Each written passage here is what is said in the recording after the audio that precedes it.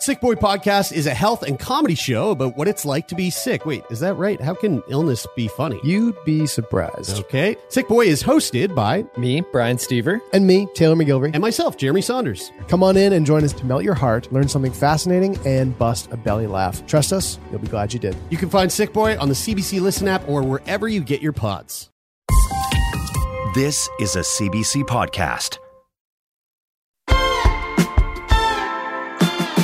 One of the true greats of songwriting, of rock and roll, of Canadian music, Robbie Robertson, has died at the age of 80 years old. This is the guy who was the main songwriter for the band. He gave us songs like Up on Cripple Creek and The Night They Drove Old Dixie Down and The Weight. Kind of hard to imagine a time when those songs didn't exist. They feel so central to the idea of what popular music is. A few years ago, Tom Power had this beautiful conversation with Robbie around the time a documentary came out about the band called Once Were Brothers. They talked about his early years and his bold move, his decision to walk away from one of the biggest rock bands of all time. I'm Talia Schlanger, sitting in for Tom Power. You're listening to Q. Up on Cripple Creek, she sends me if I spring a leak. She mends me, I don't have to speak, as she defends me. A drunkard's dream if I ever did see one. So when Tom sat down with Robbie Robertson in the Q studio, he played him Up on Cripple Creek and asked him what the song made him think of. She bet on one horse to win, and I bet on another to show. Certain things come back to you in it, and I was like, oh my God, I remember in that third verse, I couldn't get something to rhyme with the last line. There's all of these little pieces, that made up something that you go back to. It's just a natural reflex. I guess it's not often that you get a chance to hear it anymore, right? Well, you hear it. It's still played around, and I sometimes do think, God, they haven't got sick of that yet. By the way, congrats on leading the Toronto International Film Festival. How about that? Pretty good, hey? Yeah, and they told me we've never done this before, to open the film festival with a documentary, and I have to say that Cameron, who made this happen, Cameron Bailey from TIFF. Yeah, Cameron, he saw a very rough cut of the film. Of a cut that if they'd asked me, I'd say it's not ready to be seen at all yet. He saw this rough cut and decided, him and Randy Lennox decided, this should open the festival this year.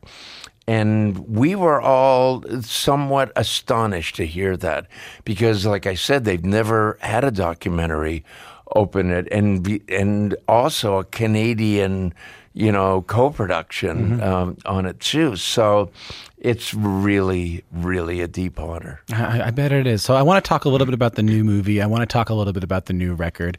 And I figured the one track off the new record that sort of ties these two things together is this one. Once were brothers, brothers no more. We lost our connection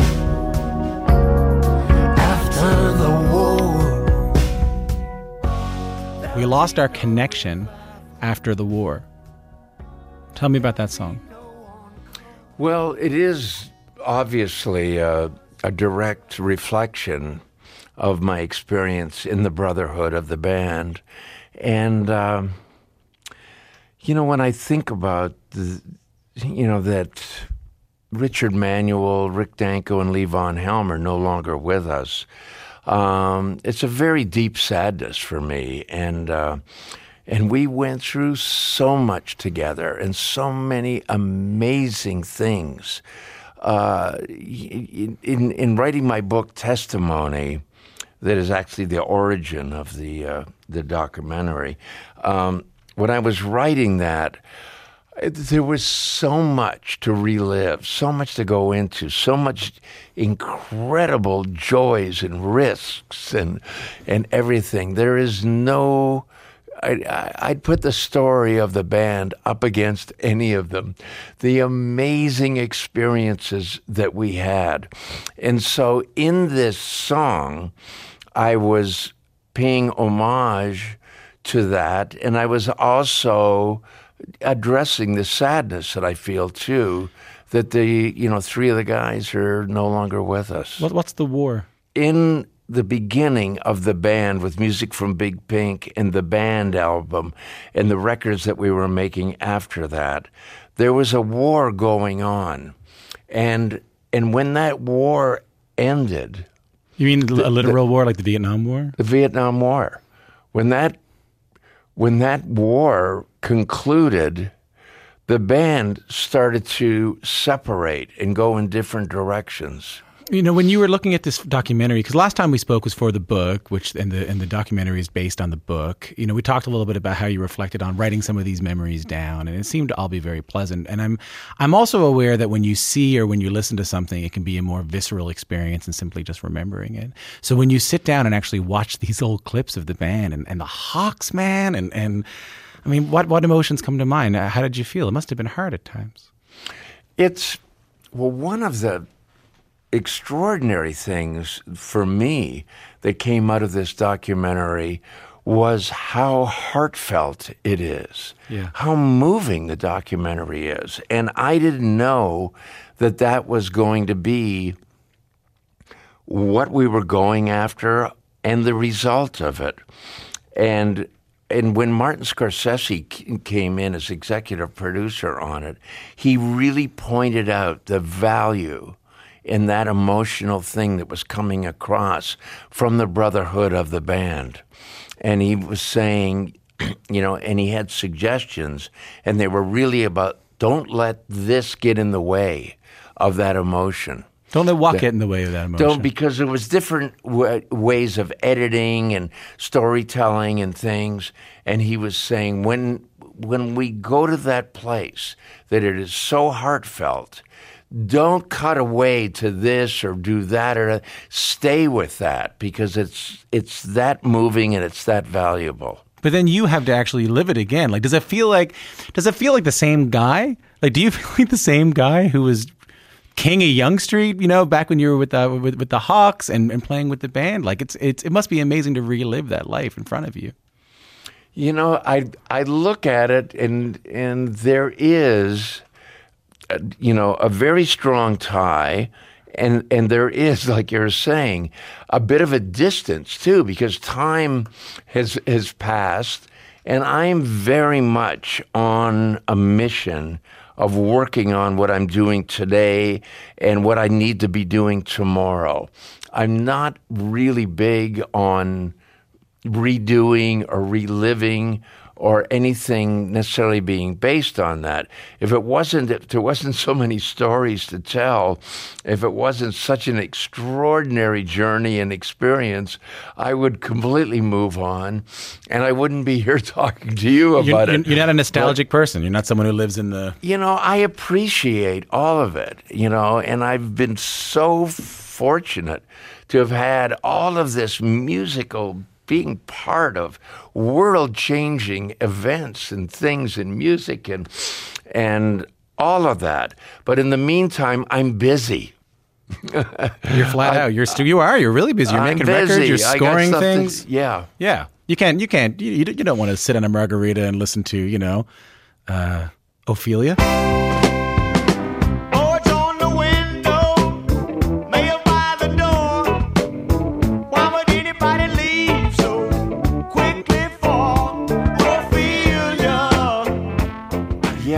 I do. I like Ophelia. It's a fave song of mine that I wrote, but I don't sit around thinking about it because I gotta figure out stuff. It's my favorite too, by the way. Yeah, I played it at a wedding over the summer. Oh, really? Yeah, man. It still kills. It's a great song. Though I added a yodel to the middle of it. I hope that's okay. Well, you're still in that Cripple Creek mode. Yeah.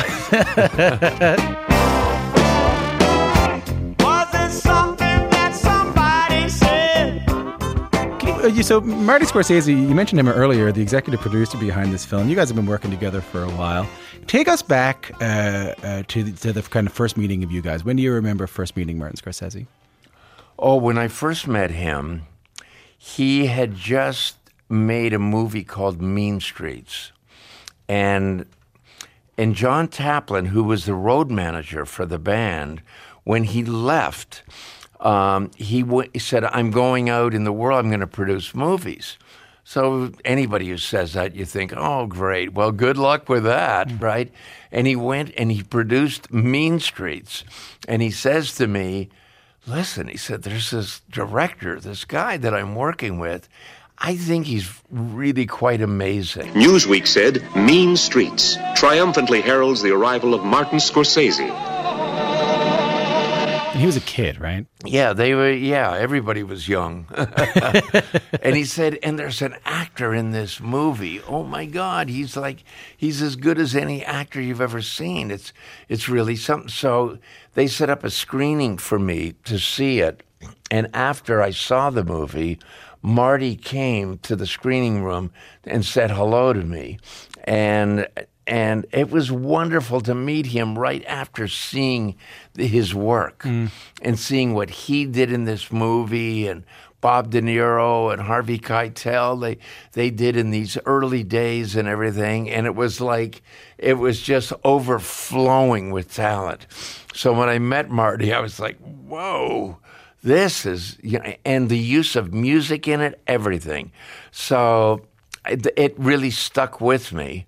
And then when it came time that I was trying to figure out who would be good to direct The Last Waltz, because of this special thing that I felt with Marty's connection to music, I thought, I want to start with him. I want to see if he'd be interested in this. And, the rest is a beautiful story. Was it a hard sell?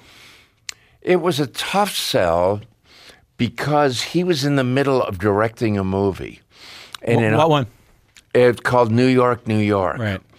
And when you're directing a movie, the studios hate it when you go and direct another movie at the same time. They really, really don't like it.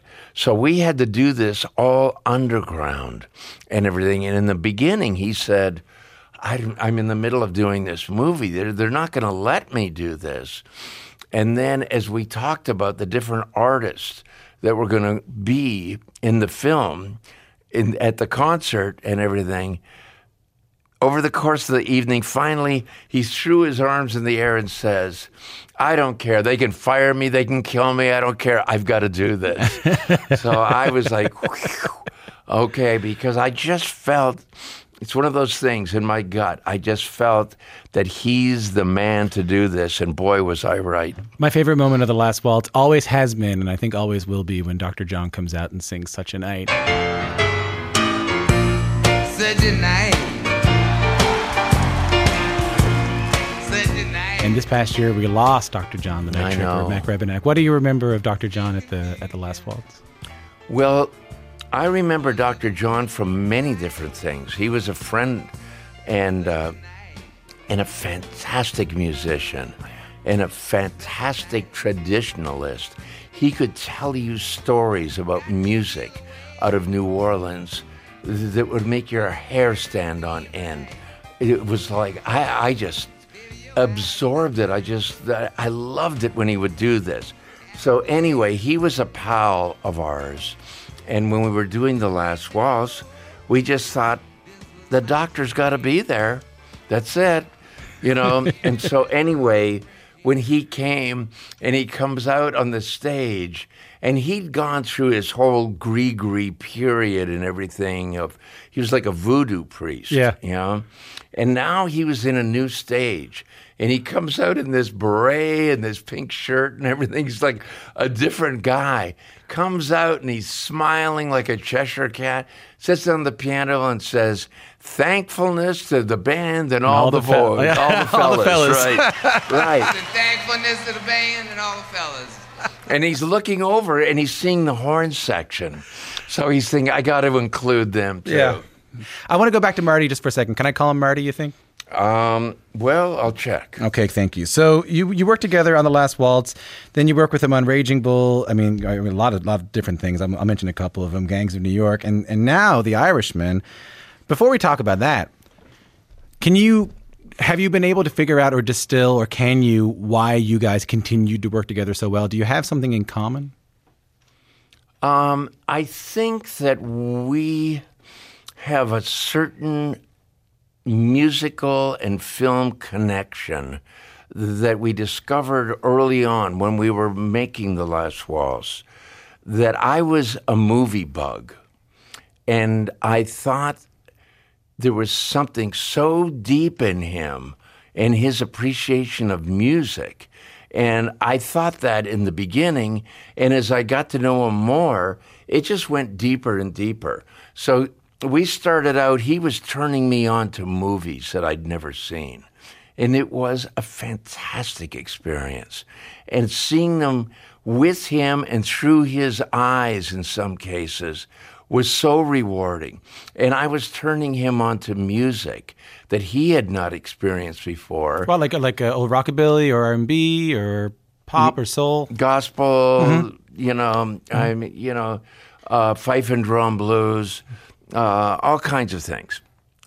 And so this connection that we made just stuck. And then over the years, and then when he was doing Raging Bull, he said, I need to get the source music for this movie done. Can you help me figure that out? Had you done work like this before? Had you done any scoring work or? No. No. And I didn't know that I even wanted to. And I still don't know whether I want to. But working with him is a different experience. You know, doing the music for his new movie, The Irishman, and we're talking every movie, we start from scratch. What are we going to do this time? And, I'll have ideas, he'll have ideas. And in the process of doing this, I said, I'm hearing this thing, and it doesn't directly connect to anything with this movie, but it could be an interesting counterpoint. And I would describe something to him, a sound, a flavor to him. And he'd say, oh, that's good, as long as it doesn't sound like movie music. Now we're talking my language. Because doing a traditional movie score, he doesn't need me for that. There's 1,000 John people. John Williams and all those guys. There's these people that do that, and they do it really well. But I'm not interested in that. And thankfully, neither is he. Is the writing process the same? Does writing music now, either for The Irishman or for this movie, Cinematic, does it feel the same as when you were writing music for the band in the 60s and 70s? I've always been strongly influenced by movies. And for many years, I have thought that in the songs that I'm writing, they're like little movies. Even way back. Oh, yeah, you're right. The Night of Dixie Down sort of a movie. Virgil Kane is the name, and I served on the Danville train till Stoneman's cavalry came and tore up the tracks again. Yeah. Yeah, Cripple Creek's sort of a movie. Yeah. And so I used to read... King Harvest is a movie. Yeah, this all makes sense to me. Yeah. Stage Fright is named after a movie. Alfred Hitchcock made a movie called Stage Fright. Yeah. And you know what? The Wait's a movie. When I sing The Wait, I picture everybody in it. There you go. See, and when I was writing these songs, I was reading classic movie scripts. I found a place where I could buy these scripts in New York at Gotham Book Mart. And so I would go in there, and Janus Films had all of these scripts. And so I could read the script for a John Ford movie, or for an Ingmar Bergman movie, or for a Louis Buñuel, or a Fellini, or Kurosawa, or Howard Hawks, or Orson Welles, all of these things. And that became my reading material because I was so fascinated by how when I would look at these movies, I was like, wait a minute, where does this start from? Where does this begin from? And when I was very young, if I hadn't have got the music bug, the music addiction at such an early age, I would have ended up in movie land, maybe as a screenwriter or as a director. Does it go for music too? Like if you hear a Beethoven piece, if you hear like Beethoven 7, do you want to see the score? I do see images in that, and I do think sometimes what that would be a good accompaniment to. And there's been many cases in working with Martin Scorsese over the years that I have used music. I used to be a big admirer of Krzysztof Penderecki's composing. And so years ago, we were pen pals for a while. I was writing to Penderecki. Really? And saying, I make music, it's a different kind of music, but I loved your Threnody for the victims of Hiroshima. Isn't that stunning, hey?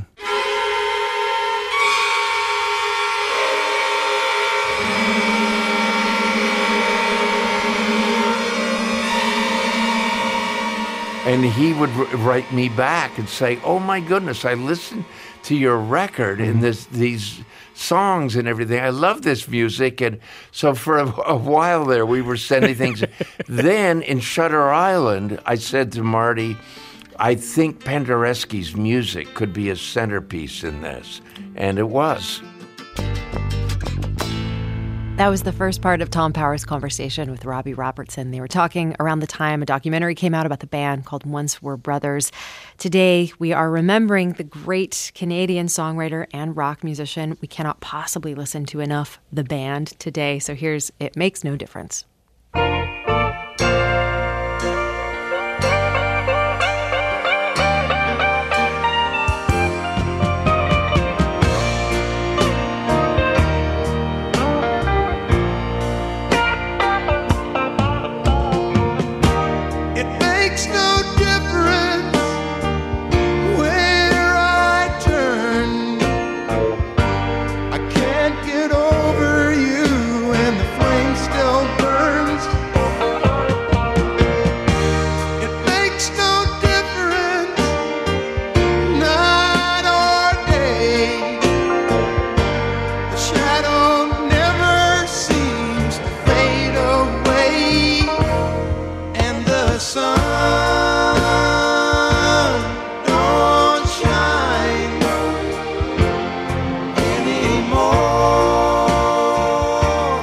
That's It Makes No Difference by the band here on Q.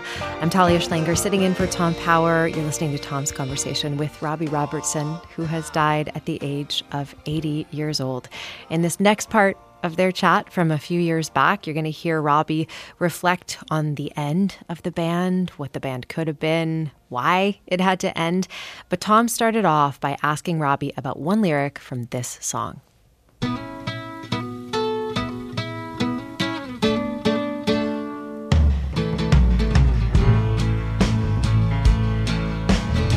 I pulled into Nazareth, was feeling about half past dead. Nazareth is Nazareth, Pennsylvania, right? The home of the Martin Guitar Factory. That's right. Right. This wasn't in the script, but I'm just dying to know. Where did that first line, that first narrative come from? I pulled into Nazareth feeling about half past dead. Just need to find a place where I can hang my head. Like, what do you remember about writing that first verse? Gee, it reminds me of the story of Jesus. My goodness, I never thought of that before. The weight reminds you of the story of Jesus? Well, I pulled into Nazareth, and there's no room at the inn. Yeah. Hello? Yeah.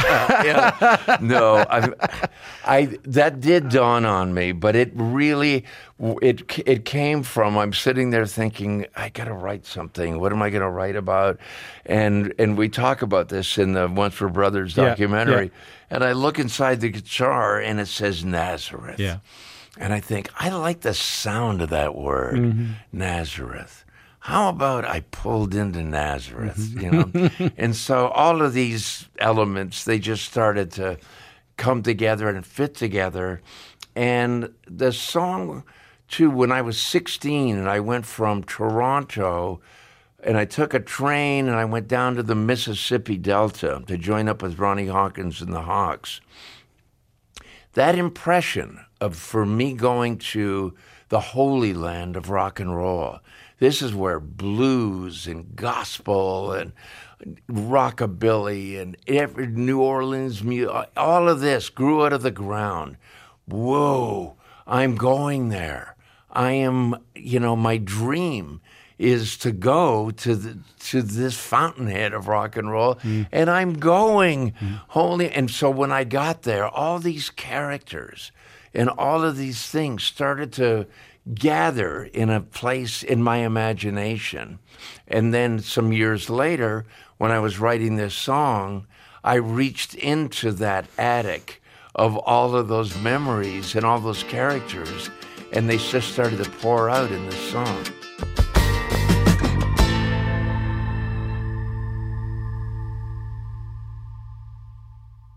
Hi, I'm Jessie Cruikshank. Jessie Cruikshank. I host the #1 comedy podcast called Phone a Friend. Girl, let's phone a friend. Not only do I break down the biggest stories in pop culture with guests like Dan Levy and members of NSYNC, I do it with my own personal boy band singing jingles throughout. Because it's my show. It's your show, girl. New episodes of Phone a Friend. Yeah. Drop Thursdays wherever you get your podcasts. So work it, girl, yeah, work it. Okay, that's enough.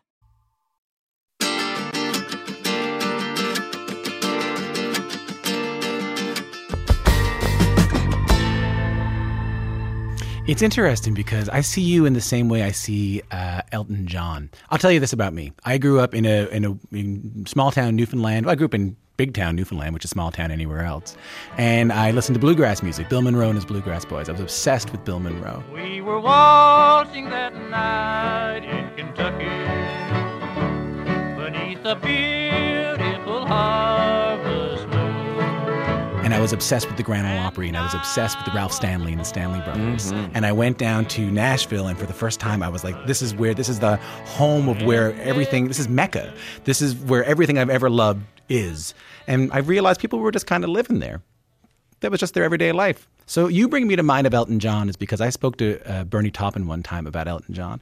And he said, people often said that we wrote about America the way America was seen as opposed to the way it actually was. Because we loved it so much. We were so far away from it. We had this romantic idea of it, and that America really loved the way we wrote about it as fans of America. Did you ever feel like that? I didn't feel probably like, Bernie and Elton coming into this distant world. To me, it was just down the river, and so I didn't feel that distant. But I do remember Bernie and Elton bringing me the first copy of a record they made. They said, this is in honor of the band. Your music inspired this, and we wanted to give it to you so you didn't think we were trying to rip you off.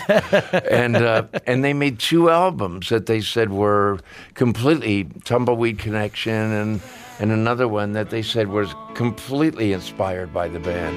And it's good old country comfort in my bones, just the sweetest sound my ears have ever known. Just a lot of groups back then did that. A lot of groups now, my friend. A lot of groups wearing snap plaid shirts and cowboy hats and have beards and dress like me. I mean, for God's sake, I probably owe you a royalty for this outfit, Robbie. I know. Well, I'll collect after. Did you feel a responsibility telling, as you mentioned, a number of members of the band aren't still with us. Did you feel a responsibility telling their story in this film? I felt like I'm a storyteller. And it's one of the stories and one of the great stories that I have to tell. So, and because, as we've said, it was directly inspired by my book, Testimony, all of these things, they just one thing leads to another, So just because my story, a big part of that is this brotherhood and is this experience with the band. And so if they were going to tell my story, that's got to be part of it. I mean, and I want to ask this as gently and respectfully as I can. What's yours and Garth's relationship like now? I thought I might see a little bit more of him in the film. Are you guys okay? Oh, yeah. Yeah. Oh, yeah. But Garth he's always been, he's a very secluded type of character. He lives in his own world. It's the way he is. He doesn't want to be disturbed. And he is just still to this day one of the most unusual, most extraordinary improvising musicians that's ever walked the earth. Is it amazing? He took the band's music to another level. I have so much respect and so much love for Garth, and Daniel wanted him in the film and everything, but he's very hard to capture. And, and also I think at this stage too, there's probably some health issues that play into this too, that doesn't make him feel like I got to get out more often or something. Yeah. I get. You know what? You don't get to be that much of a genius without being maybe a little bit eccentric too. There you go. Oh, and he was born that way. He was weird even when he was in the band. Oh yeah. Oh yeah. Oh really? Yeah, he was weird before he ever met the band. I want to talk about something a little tough that came up in the film. In the film, you spend a lot of time, or spend some time discussing substance abuse in the band. Alcohol to harder drugs like heroin. And my producer and I were talking about it. We were left with this feeling that there's this alternate universe where these things didn't enter the equation and the band stayed stronger for longer. Do you feel like there was a missed opportunity of the band that was squandered with drugs and alcohol? There was an effect from it. There's no doubt about that. But we were living in a time period where experimenting with drugs was so common. I don't know that we knew anybody that wasn't on the same wavelength. And in the late 60s and in the 70s, it was just the way it was. So it's easy now to look at it and say, whoa, maybe that was not the right thing to do or something. While we were in it, it was very difficult to point any fingers and to say, oh, well, and there was struggles in the group because of the effects and the distraction that drugs can bring into something. And it affected the relationship.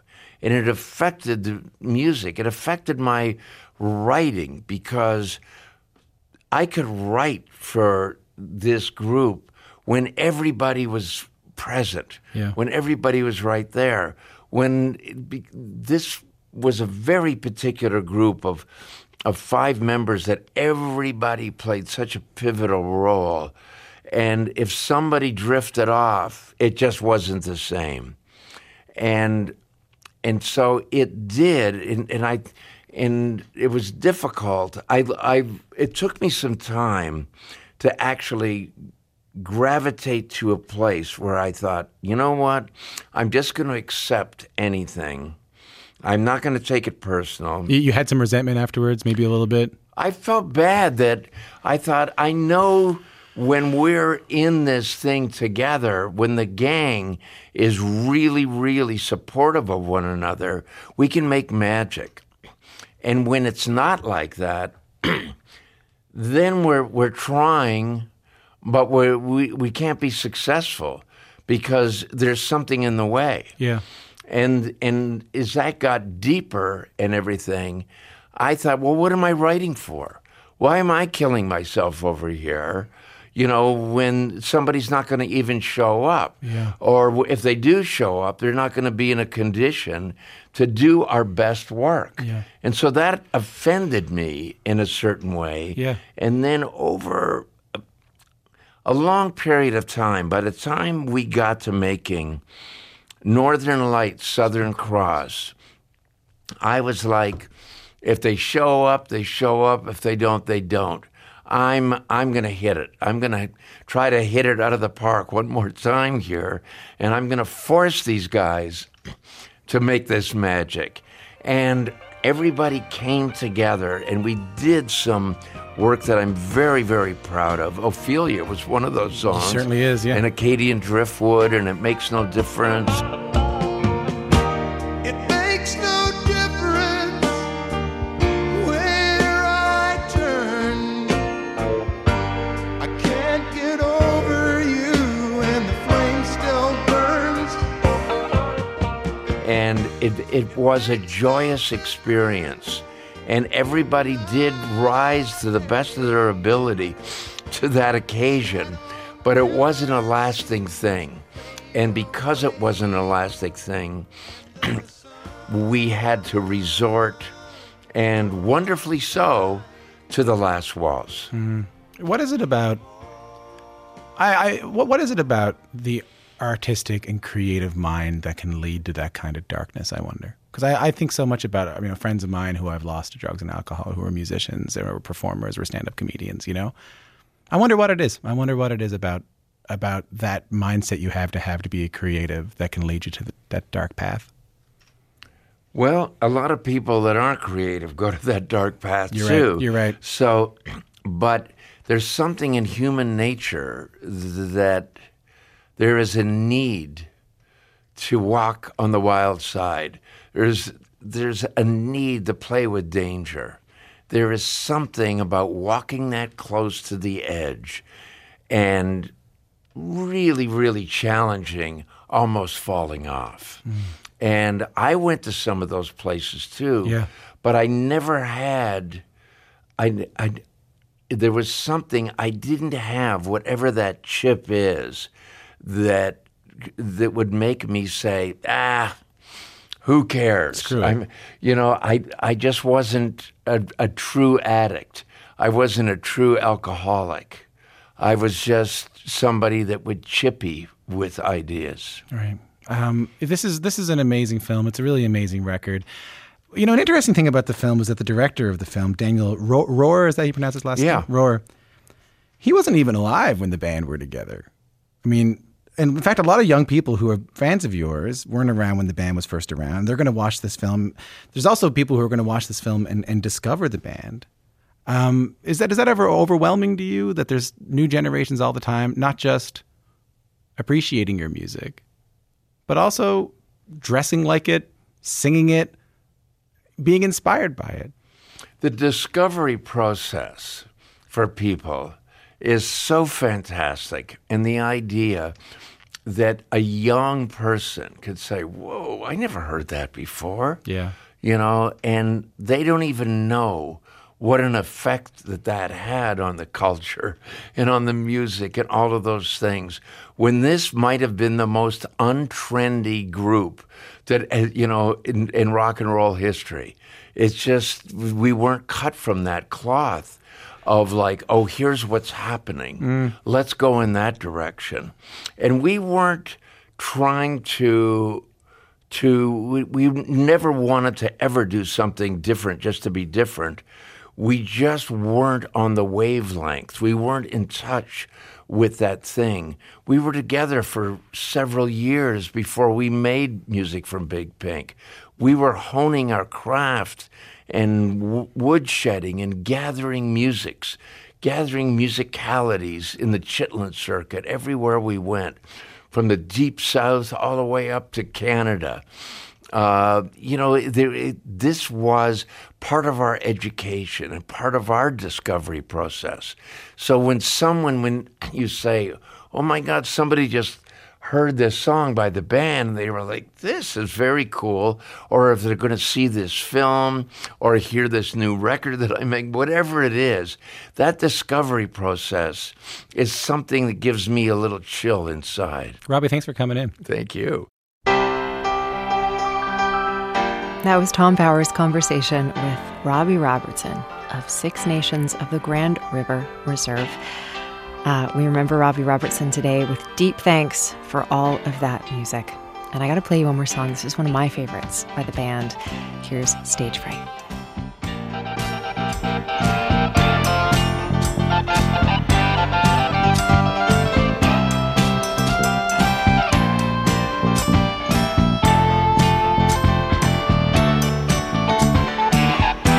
Now deep in the heart of a lonely kid, he suffered so much for what he did. They gave this wild boy his fortune and fame. Since that day he ain't been the same. See the man with the stage fright, just standing up there to give it all his might. And he got caught in the spotlight. But when we get to the end, you want to start all over again. That's the band with Stage Fright here on Q as we remember Robbie Robertson. And the doctor warned me I might catch a death. He said you can make And that's it for Q today. I'm Talia Schlanger sitting in for Tom Power. I'll see you next time. it's in your eyes. See the man with the stage fright. For more CBC podcasts, go to cbc.ca/podcasts.